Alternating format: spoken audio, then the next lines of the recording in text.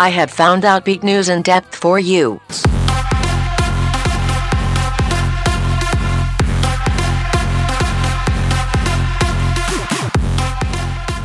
Good evening and welcome to this edition of Outbeat News in Depth. I'm Greg Moralia. Tonight we're going to introduce you to a Catholic church that supports marriage for priests, same-sex marriage, and even having women serve as priests. Now this probably doesn't sound like the Roman Catholic Church you knew or even grew up with, but it's the Old Catholic Church, a decentralized church rich with history and with former ties to the Roman Catholic Church. But it's one church that's evolved with society while preserving Catholic traditions. Tonight, Bishop David Doyle and Fathers Onetto and Martins join us to share more. And in the second half of our hour, we'll talk with our colleague and friend Joe Salmonese. He served as the president of the Human Rights Campaign during the repeal of Don't Ask, Don't Tell and the expansion of federal hate crimes law protecting LGBT people. He has a new book out called The Gift of Anger, Use Passion to Build, Not Destroy. It's all coming up next, right after your Outbeat Radio News for this Sunday, October 23rd, 2016.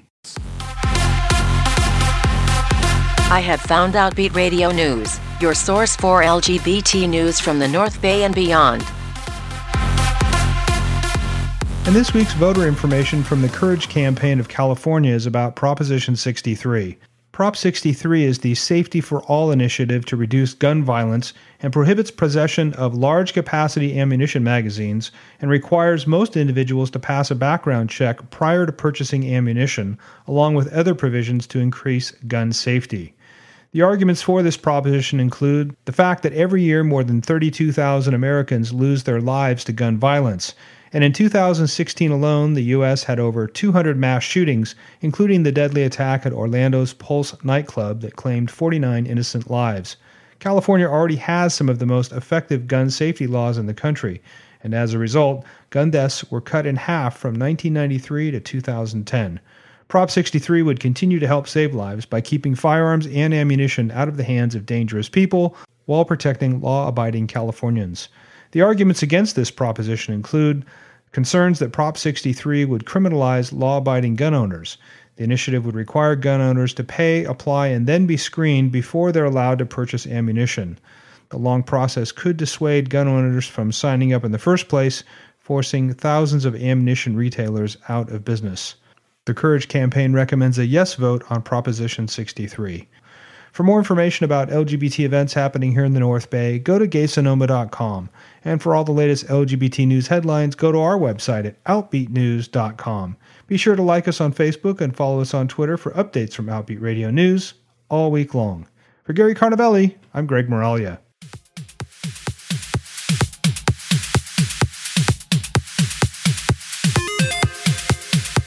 Outbeat Radio News, your source for LGBT news from the North Bay and beyond. I grew up in a Roman Catholic church and served as an altar boy and attended catechism, the whole bit. But I was spared from the pulpit the hate speech that's driven so many gay men and women away from the church and from their faith. In my second book, I even shared a letter I wrote to the Bishop of Oakland renouncing my membership in the church as I simply couldn't live with the hypocrisy I was witnessing during the child abuse scandal. Well, last spring, I discovered the Old Catholic Church after meeting my guest tonight, Bishop David Doyle and Fathers Alex Onetto and David Martins. Welcome to all of you. Thank you, Greg. Good to be here. It's wonderful to have you here, and this is such a great story. I know when I met Bishop Doyle back in Boston, I was so amazed that an Old Catholic Church existed that was so welcoming of LGBT people. So, Bishop, please, let's start with you. Give us the story of the Old Catholic Church and how it came to be. It's a story in about two halves. Back in the 1500s, the church in the Netherlands basically didn't have a bishop, and so they voted that the king didn't like anyone that they proposed, and the Vatican didn't like anyone the king proposed, so they elected a bishop themselves, which the Vatican didn't like, so they put him under excommunication and interdict. And that was St. Gertrude's in Utrecht. And then finally, there was a group that really amassed after Vatican I in the 1870s, where the Roman Catholic Church of the Vatican said the Pope is infallible, and in fact, we're going to declare some traditions as dogma, which means the Catholic has to believe them for salvation. And a bunch of Northern European Catholic bishops and theologians said, you can't do that. And they broke away and formed the Old Catholic Church because they said, we're going back to the conciliar style where infallibility is declared through bishops in council, not by any one person, the Pope. Fascinating. And just by its title, it implies, at least to me, a more traditional or conservative approach. And that's just not the case from what I've learned from you, right? No, it's actually quite radical. Going back to the roots, they said one man can't declare something infallible just because he said he's infallible. So they said, we're going back to the conciliar style. Bishops gathered in as a group, and exactly. So what they did is they rebelled against the style of church at the time, which was very pyramidical with the Pope at the top, and you listen to his orders, period. Thank you very much. Sounds a lot like it is today. Not a whole lot has changed. Right. No matter whether it's the velvet glove or the iron fist, it's still an iron fist. It's still an iron fist. And so give us a sense of how large the Old Catholic Church is today. If you're looking at America, and Father Dave, please, if you have numbers, fill in, step in. As near as I can tell, Greg, the Old Catholic Church in all of its parameters and all of its groupings here in the U.S. is probably a couple of thousand people. Father David, what about Europe? I read just the other day that in Europe, of the Old Catholic churches, there's something like 120,000 Old Catholics in Europe. Yes. And even in Europe, the churches are national.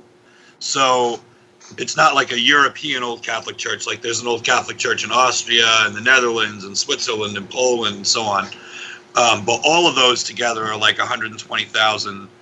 I think here in the United States, I think a lot of us, I personally have a parish ministry. Mm-hmm. So we're able to kind of get a pinpoint number. Like I can tell you how many people we have registered, how many people show up, that kind of thing. But a lot of Old Catholic clergy in the United States are very involved in sort of more community engaging ministry. We have clergy who are chaplains for police departments and fire departments. They have clergy who are chaplains in nursing facilities and hospitals, and so they're not so much getting adherents, but ministering to people. So Sure. those that 80-year-old woman in the nursing home, if you asked her, are you an Old Catholic or a Roman Catholic? She'd tell you she's an Old Catholic, but she means something different. Right. She means she's a Catholic who's old. But I think that we do a lot of ministry of that sort where the end result is not collecting more numbers, but instead just providing a ministry to them, the sacraments to them when they're not getting them otherwise. Interesting. Mm-hmm. So, Father David, let's start with you. I'm curious about your own spiritual journey and how you found your way to the church. What drew you to a spiritual life, and then how did you end up in the Old Catholic Church? Sure. My father is a deacon in the Roman Catholic Church, and they're older, my parents. So when I was growing up, I was the last of four. We grew up in a very Portuguese Roman Catholic family, very devout. And my father was a deacon. I spent a lot of time around the church. And when I was a little kid, I looked at the priest and thought, well, he does really cool stuff. I think I want to be a priest, And then when I was in high school, really, was when I started to really learn that a priest, because I sort of wondered what he did after Sunday. Like, did he just disappear? Did he, go plug in somewhere? Like, where did the priest go, Mm-hmm. And then as I get into my high school years, I started to really discover what the life of a priest was all about. And I was just in love with it. And so I went right into the seminary out of high school. And I did a lot of work when I was in the seminary with couples in the parish, especially in the later years, who were filing for annulments. And I really had a gripe with the way the annulment process worked. And so that was kind of kicking around in my head. And I'm gay, and so that was kicking around in my head. And finally, as ordination day crept closer and closer, I said, there's too much I don't agree with. So I left, and then I had this phenomenal education in philosophy and theology, so I went and tended bar, because I didn't really know I don't know what else you do with that, you know. And, well, there's some very, very similar roles in those two jobs. There's a lot. There's a lot of counseling that goes on in bars. That's right. Absolutely. And so I was bartending and bar attending, as I always like to say. I was drinking like a fish, and I was miserable because I wanted to be a priest. I felt called to be a priest, and I remember, you know, we'd get into conversations at the bar with customers sometimes. You know, they'd say, "Oh, what are you going to do when you grow up?" And I'd be like, I don't know. Or they talk about religion, and you know, people would say, "Oh, why don't you try my church?" And you got, you know, I go to this great Episcopal church, or I go to this great Lutheran church, or I go to this great, you know, UMCC church, or whatever. And I just never was interested in. And I would say to them, "I don't want to go to your church. I'm a Catholic. I don't, you know." And they'd say, "Well, how do you know? Come check it out." I know. Thank you, and I'm sure you'll be in heaven, but it's just not where I want to go and worship. And then along the way, I wanted to get out of bartending and start to try to, you know, become a grown-up, I guess you could say.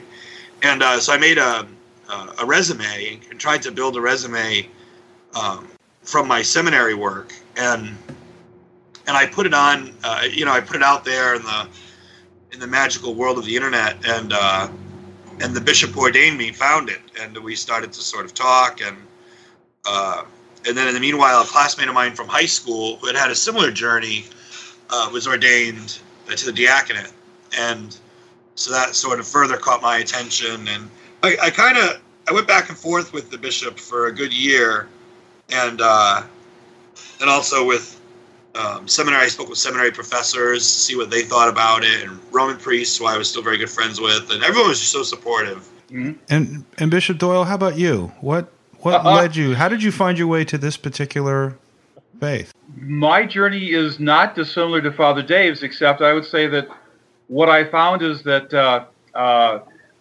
I realized after I took a sabbatical and never looked back, that I realized through visiting other churches and things that I liked being Catholic. I just didn't like being Roman. Mm-hmm. And that was a realization that, and suddenly it all made sense to me.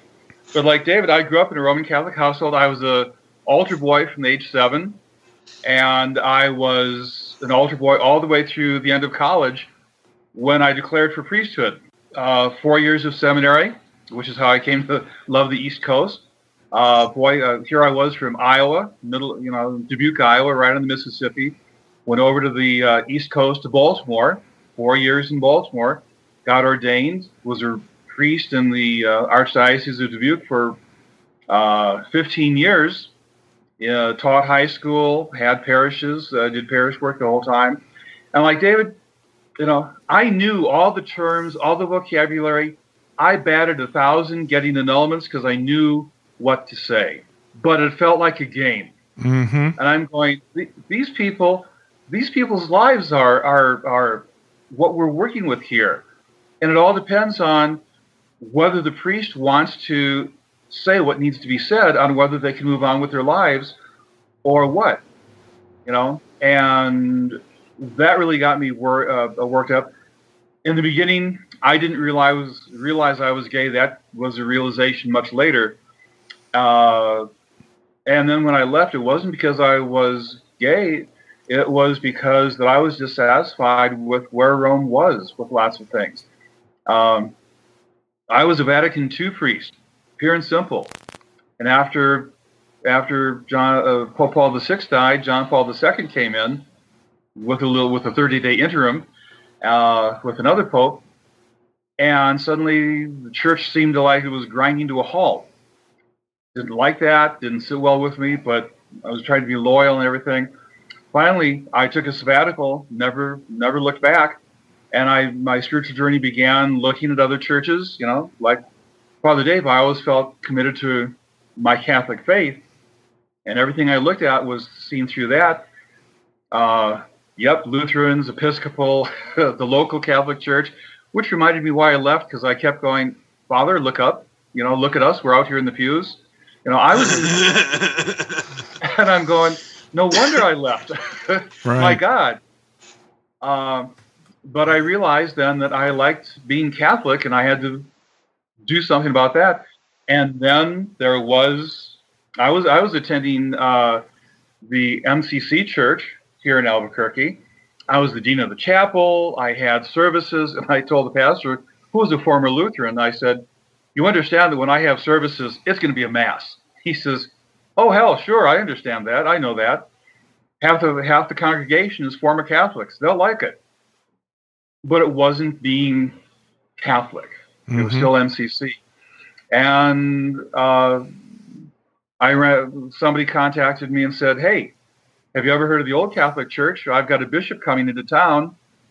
He met with me. He said, "You're educated, you're trained, you have a good background, you left in good graces from the Archdiocese. You know what? Think about us."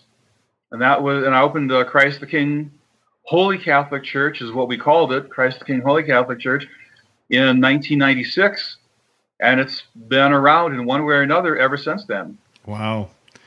You know, and I think the stories that you both shared are very similar to the experience that we've talked about on this show for a long time, which on a broader scale is the dilemma that LGBT people face when they realize who they are, and they realize that their non-heterosexual orientation conflicts with Roman Catholic teachings. They're really put in a position of having to make a choice. Do I accept who I am, or do I accept my faith and reject who I am and then struggle? And I think we see way too many people leaving the church and then throwing out all of their spirituality for the rest of their lives. And I've always felt that that's really tragic. One of the reasons why I definitively chose not to consider myself Roman Catholic anymore is that the Roman Catholic Church says that homosexuality is an intrinsic disorder. I don't consider myself disordered. I could not see belonging to a church that considered me disordered. They wanted me, my talents and my time and everything, as long as everything was kept under wraps, as long as everything was quiet. But they did not want me to be me. So when you both were in seminary, was there a clear message, or was it just sort of an unspoken rule or level of acceptance? It's okay go ahead. David, go ahead. Sorry, I was in school around the time of the child molestation scandal. So we were in the environment when I was in was very. It was all about, everything was about sex, and so we sat through countless conferences and talks and homilies that somehow managed to weave in all the evils of breaking the sixth commandment, whether it was everything from masturbation to being gay to, when I was a little kid, the big thing was, couples living together before they were married. And then by the time I was in seminary, nobody talked about that anymore. Everybody was, the big moral issue was anything involving a man and his private parts. And at the time, they would never, I don't think anyone would ever say it outright, but the reality of it, I think, is that pedophilia and homosexuality were equated as the same in the eyes of a lot of church leaders, and I think especially in the seminaries, because at that same time, they stood up and basically told us that if you were in the closet, stay there, because there was no room for that in the priesthood. They, at the North American College in Rome, those were their exact words. And the other seminaries, like where I was, didn't say it quite so bluntly, but more or less. And I think that us gay folk have a wonderful way of sniffing each other out. So yeah. We always found, at least in my case, we've always found each other in the seminary. And that's the irony, is that the Roman Church has the feelings they do about homosexuality, and yet if every homosexual left the Roman Catholic Church, there'd be no Catholic Church, because the majority of the clergy are gay. So in the seminary, likewise, there were tons of us. And that sort of fear of being found and thrown out created a lot of backstabbing. So even I guess you could call it the LGBT community in the seminary was not even a community. Like, we weren't all hunky-dory. We, everybody, you knew someone else was gay, and and maybe you saw them at a bar that you snuck out to on a Friday night, but neither one would think twice about turning the other one in. And it was really it was an ugly part for me. It was an ugly part of the whole thing. David, mine was a little different. I was in seminary in the 70s, and it was incredible. It was the best unkept secret in the seminary. I mean, everyone knew who was who and what was what, to the point where there were so many in one hallway. It was called the Royal Way. There were so many queens there. You know, and that was with the faculty too. I mean, it was rampant. Who knew who and who was with whom. Back in the 70s, if your seminary had a pub, whether Southern Indiana or on the East Coast or whatever, if your seminary had a pub, chances are that seminary address and the pub's name was listed as a great pickup place for gays. Wow. Okay. You could, I mean, it was, you know, of course, that was with hard copy and stuff like that and books being published. Great pickup places in whatever city, and they would direct you to the seminary, to the point where when we were in the basement in the pub, we'd see people that we never saw before and we knew didn't go to school with us. And we're going, who are these people? And they were on the property trying to pick people up because that's where they found us.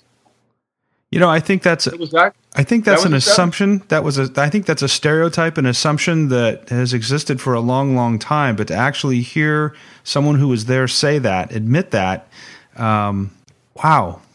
Well, Father Alex, you're with us now. Why don't you jump into this conversation and tell us about your journey? How did you get involved with the Old Catholic Church? I said I joined the Roman Franciscans in 1977, following my military service and my college education.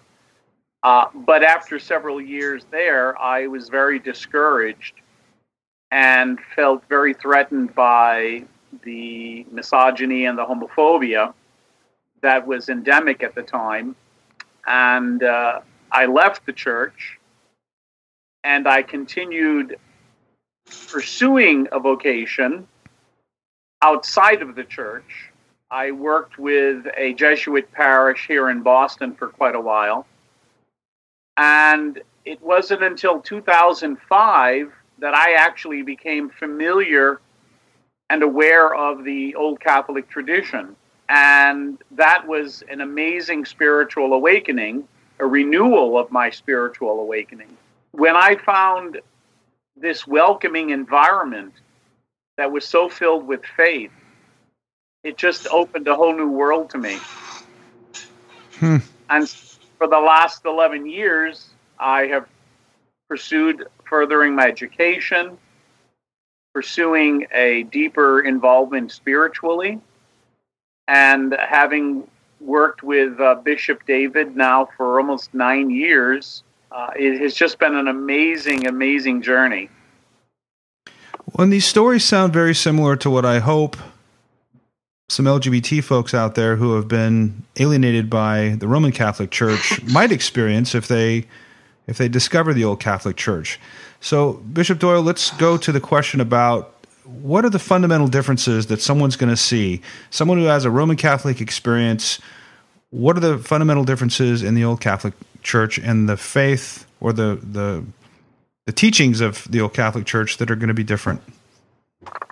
I think most Catholics who come to an Old Catholic Church will not find anything jarringly different. Most of us use the Mass as we understand it. Okay, the Mass of Paul VI or the Novus Ordo that existed. We make minor changes. We tend to use inclusive language. Some of us do other things, and yet the Mass pretty much is 90 to 95% what everyone would be familiar with from the Roman Catholic background. And that's where most people run into the Old Catholic Church, is through Mass or sacraments. Mm-hmm. Okay? And there would be very little difference, very little disconnect between most of our services, most of our Masses and celebrations of sacraments than what they're familiar with now. So talk a little bit about the inclusive language and the experience, the messaging that a lesbian, gay, bisexual, or transgender person is going to hear that will be different or will sound different, feel different than what they've experienced with the Roman Catholic Church. We tend to, and this varies from priest to priest, but most of us use inclusive language in Scripture, using brothers and sisters, children of God instead of men and sons and things like that. We inclusify it. Some priests even go so far as to use the divine parent, not calling God Father. They steer away from that gender designation. But also one of the big things with the Old Catholic Church is that many of us also ordain women. So being female is not an impediment in most of our Old Catholic churches. So there could be a woman, a female priest, transgender priest. Gender and sexuality is not an issue with us, pretty much. And so talk about marriage. Well, marriage, most Old Catholic churches that I'm aware of do allow marriage equality, totally support it. I myself married my husband 3 years ago, legally, and we were married spiritually back in, he's going to kill me for this, 96, actually. Yeah, 1996. So we were married religiously, sacramentally, but we had to wait another 20 years almost to get married civilly. So that's a whole mouthful of differences. I heard women serving as priests. I heard priests being able to get married. And I heard priests being able to marry someone of the same gender, all being accepted at the Old Catholic Church. Without a blink. And you know what's really funny, I think, about it, Greg, is that I too am married to a guy, and the people don't care. And what I mean by that is that, like, they think it's wonderful and all that, and they certainly, my husband's part of the parish, and he's got, his own little group of friends that he hangs out with from the parish, and, he's one of the greeters, like, that's the ministry that he's signed up for and stuff. But, like, whether I was married to a man or a woman or the people of God, like, are not as interested in the private lives of their priests as Rome would seem to think. Like, this, I don't know if I'm coming across the right. Like, one of our priests, who's in Connecticut, he and his partner have been together for like 20 years, and 15 of those years he was a Roman Catholic priest, and the people in his parish all knew about the partner, and nobody cared. Like, no, and it's wonderful. I think, and I wish that everyone serving in the Roman Catholic Church or the Old Catholic Church or in any spiritual vocation could be as open and could be have an accepting experience as you all do.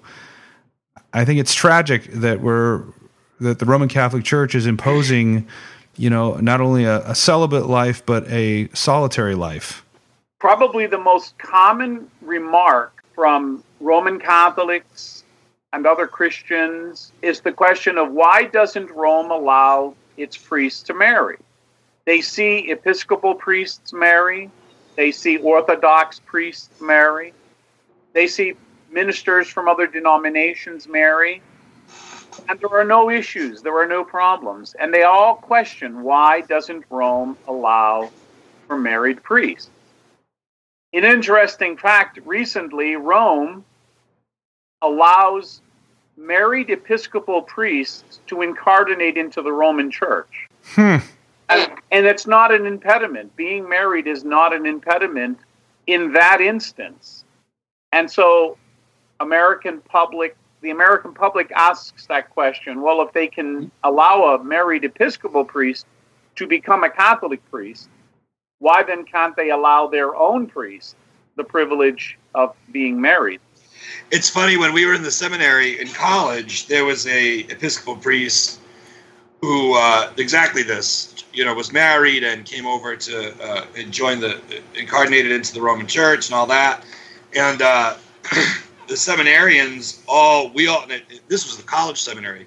We all knew the guy because he taught at Providence College, and we all served at the liturgy and when he incarnated in, and so the big joke after we were telling the bishop at dinner that night that there was going to be a mass exodus from the seminary because we were all going to become Episcopalians so that we could get married and then become Catholics in 20 years.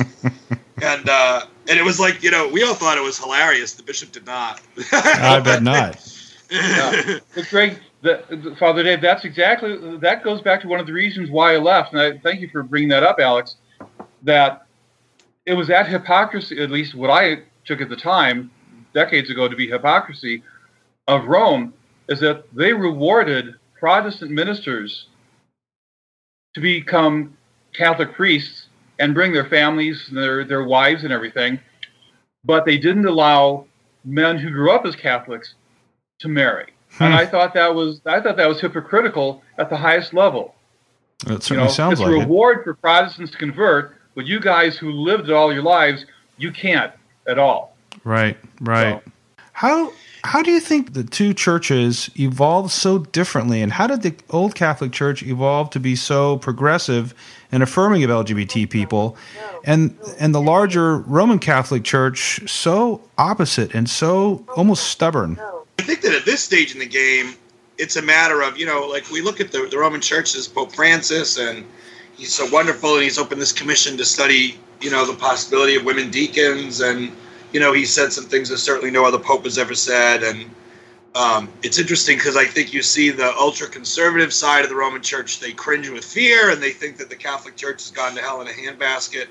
And then we see sort of the more progressive side, even in the old Catholics and stuff. A lot of times I think we hear people like, oh, it's all changing, things are changing. Things aren't changing. I mean, I think that that's a really big ship to turn.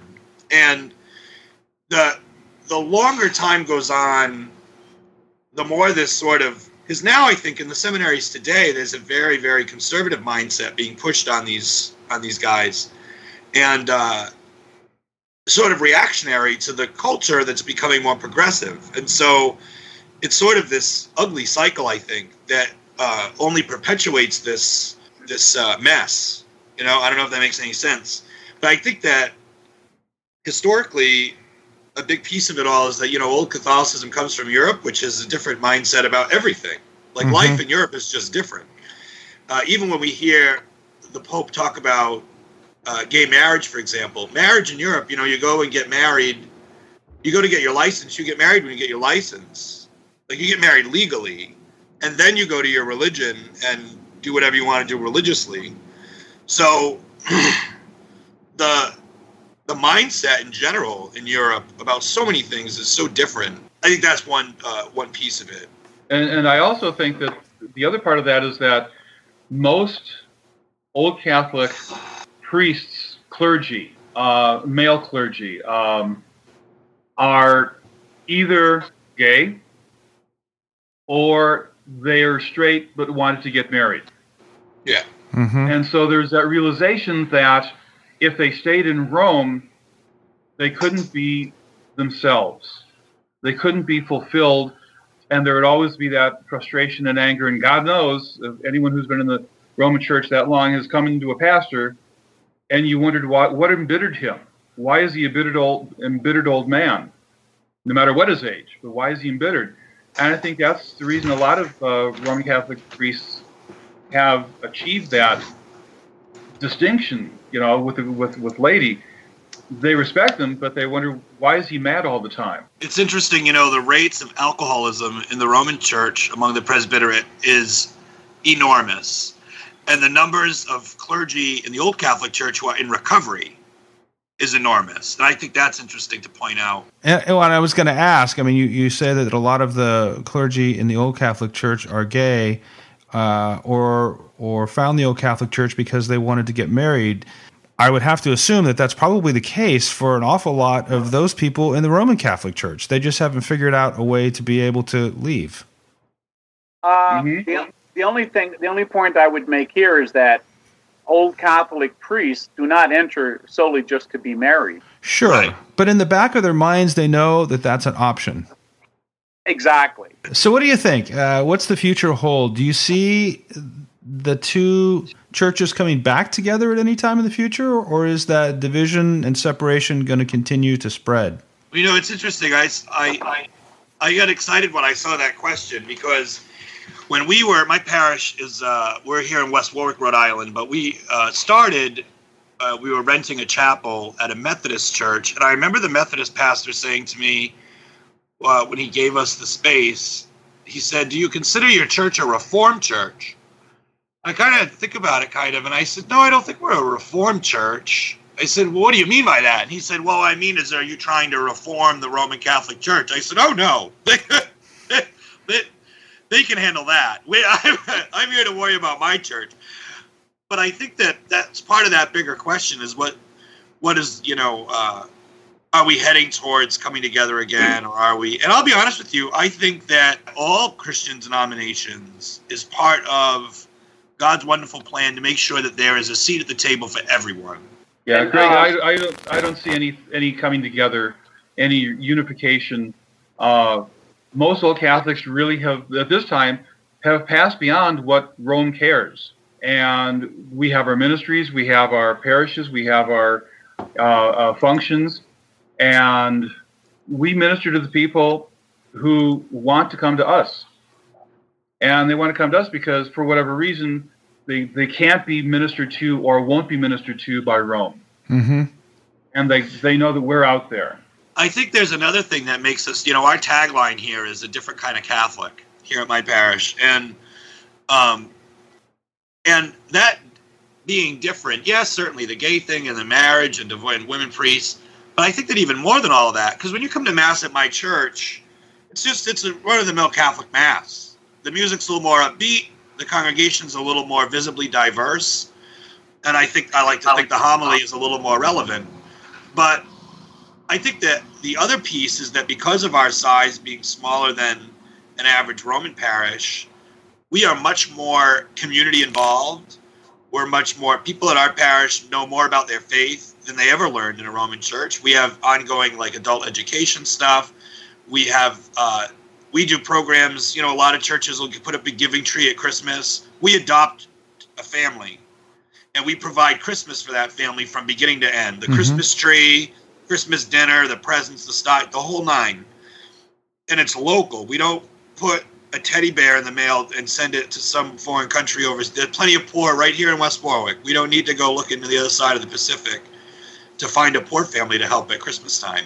So I think that the faith, their Catholic experience is more personal in our communities. And I think that that's something that even if the Roman Church changed everything tomorrow, our people would stay because I think that our expression of the faith is much more dynamic. I would like to say that in order for the two churches to become unified, they would have to come over to our side versus our returning to their side. And by that I mean one of the most common responses from people is, why does Rome deny communion to divorced individuals? Why does Rome have all of these impediments toward receiving the sacrament? One of the most beautiful sentiments I have ever heard was the first time I heard Father David present communion to his community. And David, if you want to share that speaks volumes. Father David, share those words. Oh, I just always say to them, it doesn't matter where you are on life's journey, where you've been or where you're going. It doesn't matter who you're on that journey with, and it doesn't matter how long it's been. And the longer it's been, the more eager our Lord is to meet you in his true presence in this Eucharist. And I also tell them that I'm in recovery, and that I say if you join me in recovery, to know that the wine in the chalice is alcohol-free, because we do give communion out into both species. And people, I'm amazed at how many people. It's funny because I've just become. It's part of my spirituality that my understanding of the Eucharist and. Now, Greg, imagine, Greg, if you were in a Roman church and you heard the priest at the altar pronounce those words, there would be shockwaves through the congregation. Mm-hmm. Yeah, it would definitely surprise me. That's for sure. Yeah. Greg, I've never heard of an old Catholic church withholding communion from anyone. No, never. Yeah. Or threatening a politician with such? Exactly. So tell us where people can go to begin their search for an old Catholic church to attend and explore. Gentlemen, do you want to take it? I think Father Alex Anito knows every single old Catholic clergy person in the United States. So I think he does. They could just call him, and he's Call probably me for a referral. but I mean, Well, really, David, Google. Get on Google and throw in your state and see. Certainly if they're in New England, they could reach out to St. Therese. It's my parish. We have parishes all in New England. Father Alex, of course, in New England. Bishop David, I think your priests are in the big states, aren't they? Out in the Midwestern area. Yeah. And we all know each other. So I was joking with Father Alex, but really we do all kind of know clergy in different places. So if someone's in, Portland, Oregon, I don't know anybody there, but I can ask around and we'll find somebody there. Great. Yeah. Well, we'll put some links on our website at outbeatnews.com. And if you're interested, you can pursue an exploration of a very affirming, open, and welcoming old Catholic church. Well, Bishop Doyle, Father Alex, and Father Martins, thank you so much for sharing your experience and opening our eyes to the old Catholic Church. Greg, thanks for asking. Thank you. It's been a pleasure. Thank you, Greg. It's been a real honor. Thank you. And if you're just joining us, you're listening to Outbeat News in Depth here on KRCB Radio 91. I'm Greg Moralia. Well, I'm really excited to welcome back my friend and colleague, Joe Salmonese. You'll remember he served as the president of the Human Rights Campaign during a time when federal hate crimes law was expanded to include LGBT people and during the repeal of Don't Ask, Don't Tell. He was instrumental in negotiating with federal legislators and with President Obama in getting all of this done. He's written a new book all about his experience, and it's called The Gift of Anger. Use passion to build, not destroy. Joe, welcome back to the show. It's great to be here. Thanks for having me. Well, the book is called Gift of Anger. Use passion to build, not destroy. Talk about where the motivation and the idea came from to write. So one of the most significant things I found myself in the middle of during my time at HRC was the repeal of Don't Ask, Don't Tell. And having said that, I, had the opportunity to work with Judy Shepard and so many people on the hate crimes bill and on a number of marriage fights in about 7 or 8 states during my time there. But Don't Ask, Don't Tell was the effort that I really was kind of squarely in the middle of, alongside the president and a number of incredibly brave service members who had been serving in silence. And to me, I thought that work, particularly the legislative effort, was an interesting story. And I spoke with a couple of book agents, and is often the case when you're thinking about writing a book. Upon telling them the story of repealing Don't Ask, Don't Tell, they found it significantly less interesting than I did. And they thought it's sort of marginally interesting as a legislative fight, but not necessarily a book that would sell. And so I sort of went on doing what I often did, which was talking to college kids who were getting ready to head out into the world and giving a speech that I often gave about my work in social change, the kind of 6 or 7 lessons I had learned and how I thought they might apply it to their sort of initial work life or, social change work or activism. And that very same book agent who I had initially met with heard about the speech, came to meet with me in New York when I was speaking at Columbia, and said to me, that speech, that sort of general framework is really something that ought to be a book. And so I went off for about 9 months and expanded my 15-minute speech into this book and wrote, which I'd never done before, oftentimes on the train back and forth from New York to D.C., and it became a book, and it became kind of a learning, exploring experience for me, an opportunity to re-examine a lot of the work that I'd done and the situations I had been in. And in the writing was really where I was kind of able to draw out this theme of overcoming anger. I didn't go into writing the book with that idea. I just sort of went into writing the book telling these stories and the lessons that I had learned. But in the writing is where the narrative developed, and I came to see that this idea of overcoming anger was central to all these stories. Right. And you talk about just a whole wide range of experiences you've had. I mean, really unique and powerful experiences.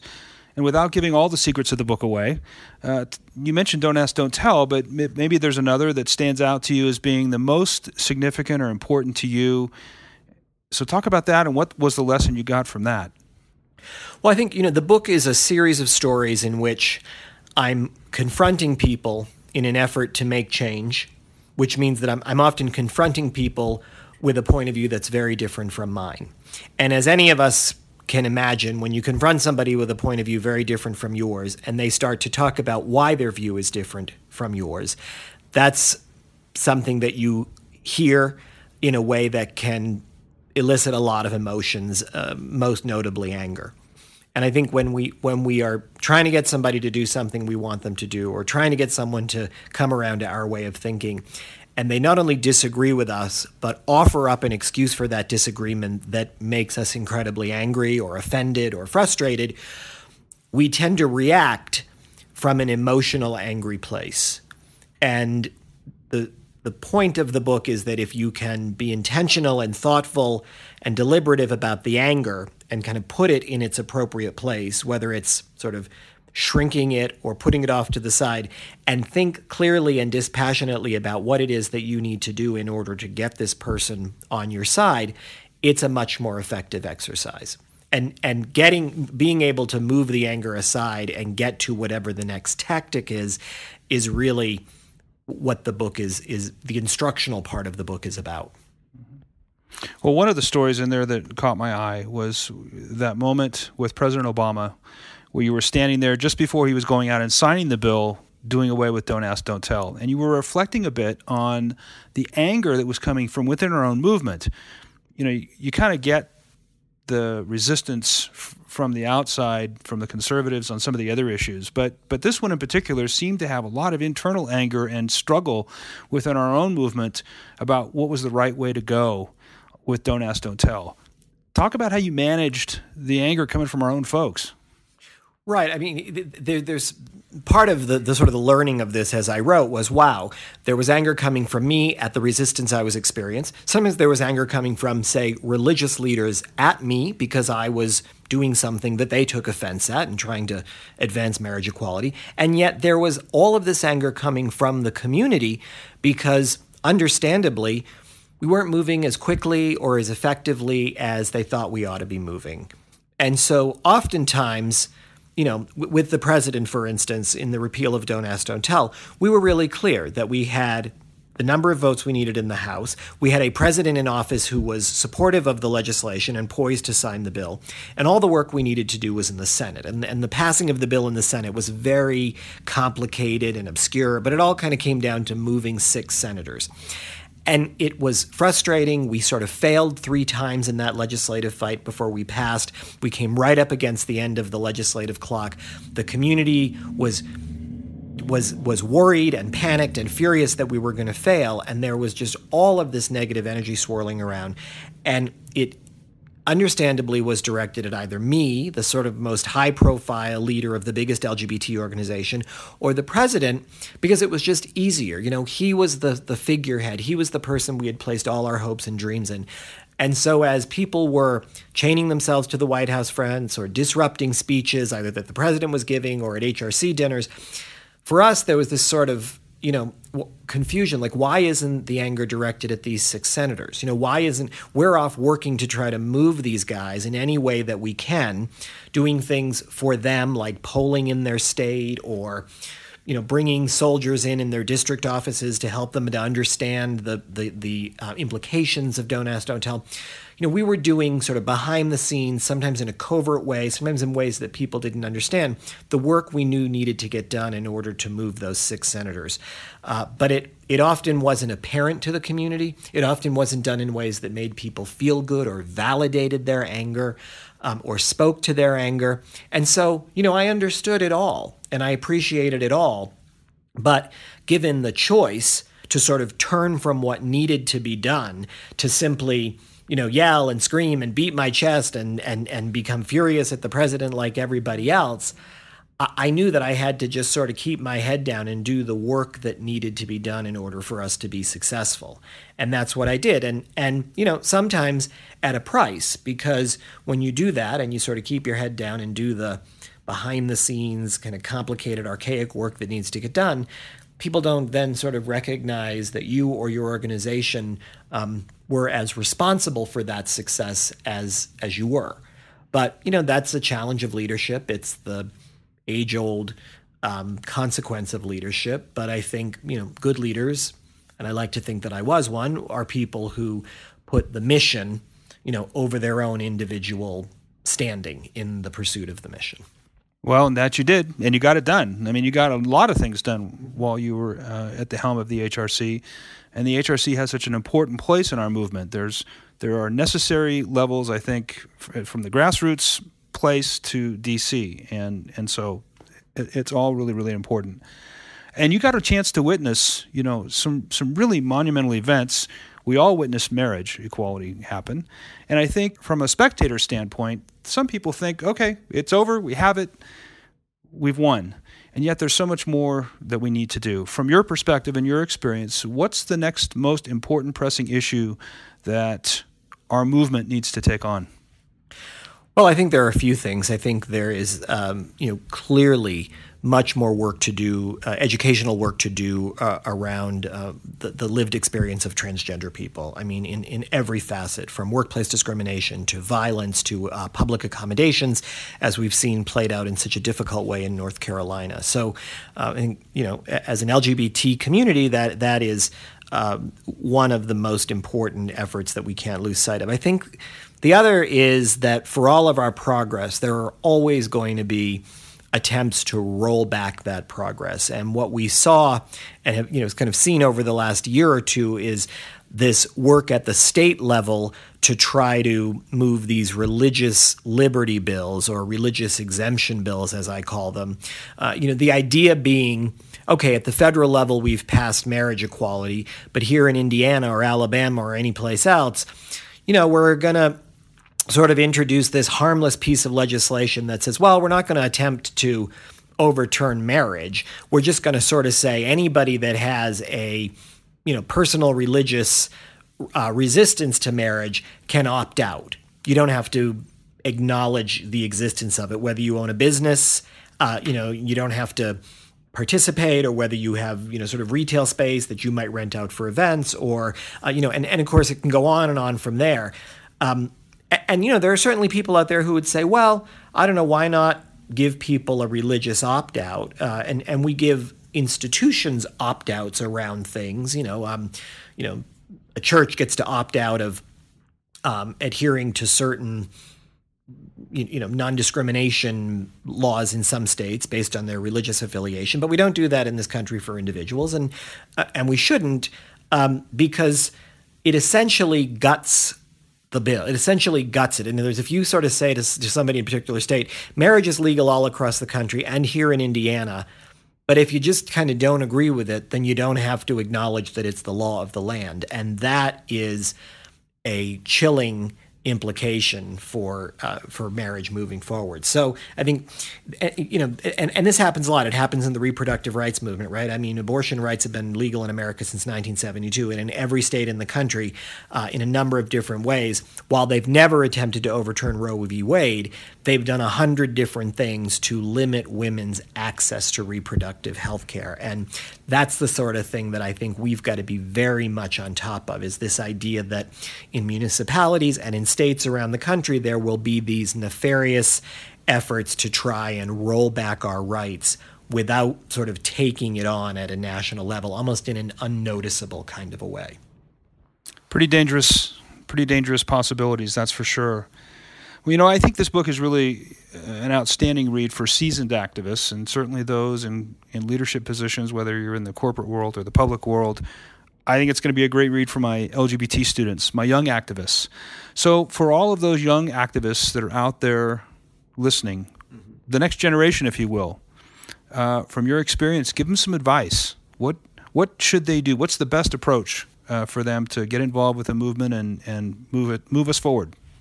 So a couple of things in terms of getting involved in social change and activism, which is that you've got to really figure out where your passion lies and where you think that your work is a good fit. And so whether that's in the LGBT space, I think right now, one of the most important things for the LGBT movement to do is to recognize its powerful and important place in the bigger progressive movement. So whether it's around issues of race and Black Lives Matter or reproductive rights or immigration rights, I think all of us, particularly people who are newer to activism, have a responsibility to really survey the whole landscape and make sure that, they connect where their passion lies. And so whether you're a woman of color, thinking maybe I should be involved in Black Lives Matter, but really sort of in a way that helps me to raise the prospect that, lesbians of color are particularly at an economic disadvantage, and that's something that I can advance in a different space than simply being in the LGBT space, or a woman who says, I think transgender healthcare and access to healthcare for transgender people is something that the reproductive rights movement should have a greater focus on, and so that's where I'm going to put my energy because, that expands the sort of the arsenal of people working towards something centrally important to us. So I think figure out your own unique passion within activism and understand that there's a place for you and go there and then figure out how you can effect the most change. I think the thing that I try to point out in the book is that no matter where you go or where you end up, at some point you're going to be in the company of somebody, a fellow activist or somebody on the other side who you're going to have to foster a positive relationship with. And the book really is about doing things like being a better listener, putting yourself in somebody else's shoes, working better to understand what's at the heart of someone's resistance to what it is that you seek, and using those tools and being more effective at employing those tactics to get what you want and to get other people to be working in the same direction that you are. Well, the book is called The Gift of Anger, Use Passion to Build, Not Destroy. Tell us where people can go to get a copy. Well, the easiest place to go is to Amazon, Amazon.com. It is there, The Gift of Anger. It's in independent bookstores all over the country. It's on the Barnes & Noble website as well. And it's published by a firm called Barrett Kohler, BERRETT KOEHLER. But I think for most folks, the easiest and fastest place, like everything else, is on Amazon. Perfect. We'll put a link on our website at outbeatnews.com. You can just go there and go right to the book. Joe Salmonese, thanks for being with us. It's always a pleasure to have you on the show. Thanks for having me back. And that brings us to the end of our hour. My thanks again to my guest tonight, Bishop David Doyle, Fathers Oneto and Martins, and Joe Salmonese. I'll be back next Sunday with Gary Carnavelli for an Outbeat Extra. That's at 8 p.m. and only here on KRCB Radio 91. In the meantime, have a great week, and thanks for spending your Sunday night with us.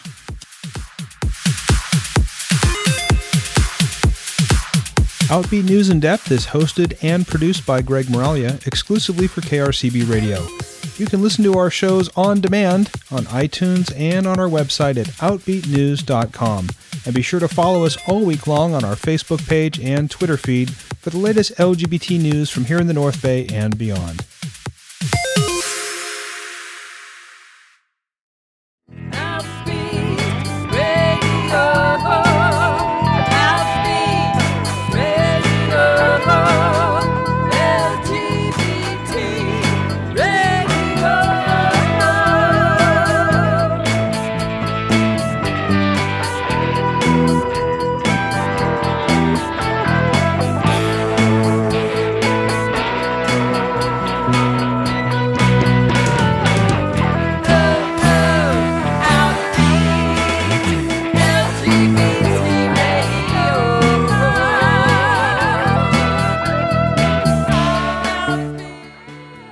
Support for Outbeat Radio on KRCB-FM comes from members and from Sonoma West Publishers, bringing you the Sonoma West Times and News, the Healdsburg Tribune, and the Windsor Times, your weekly source for local news, events, and community affairs. You're listening to KRCB-FM Windsor, Santa Rosa, Radio 91, online all the time at krcb.org. It's 9 p.m. Stay with us. Open Space District is next.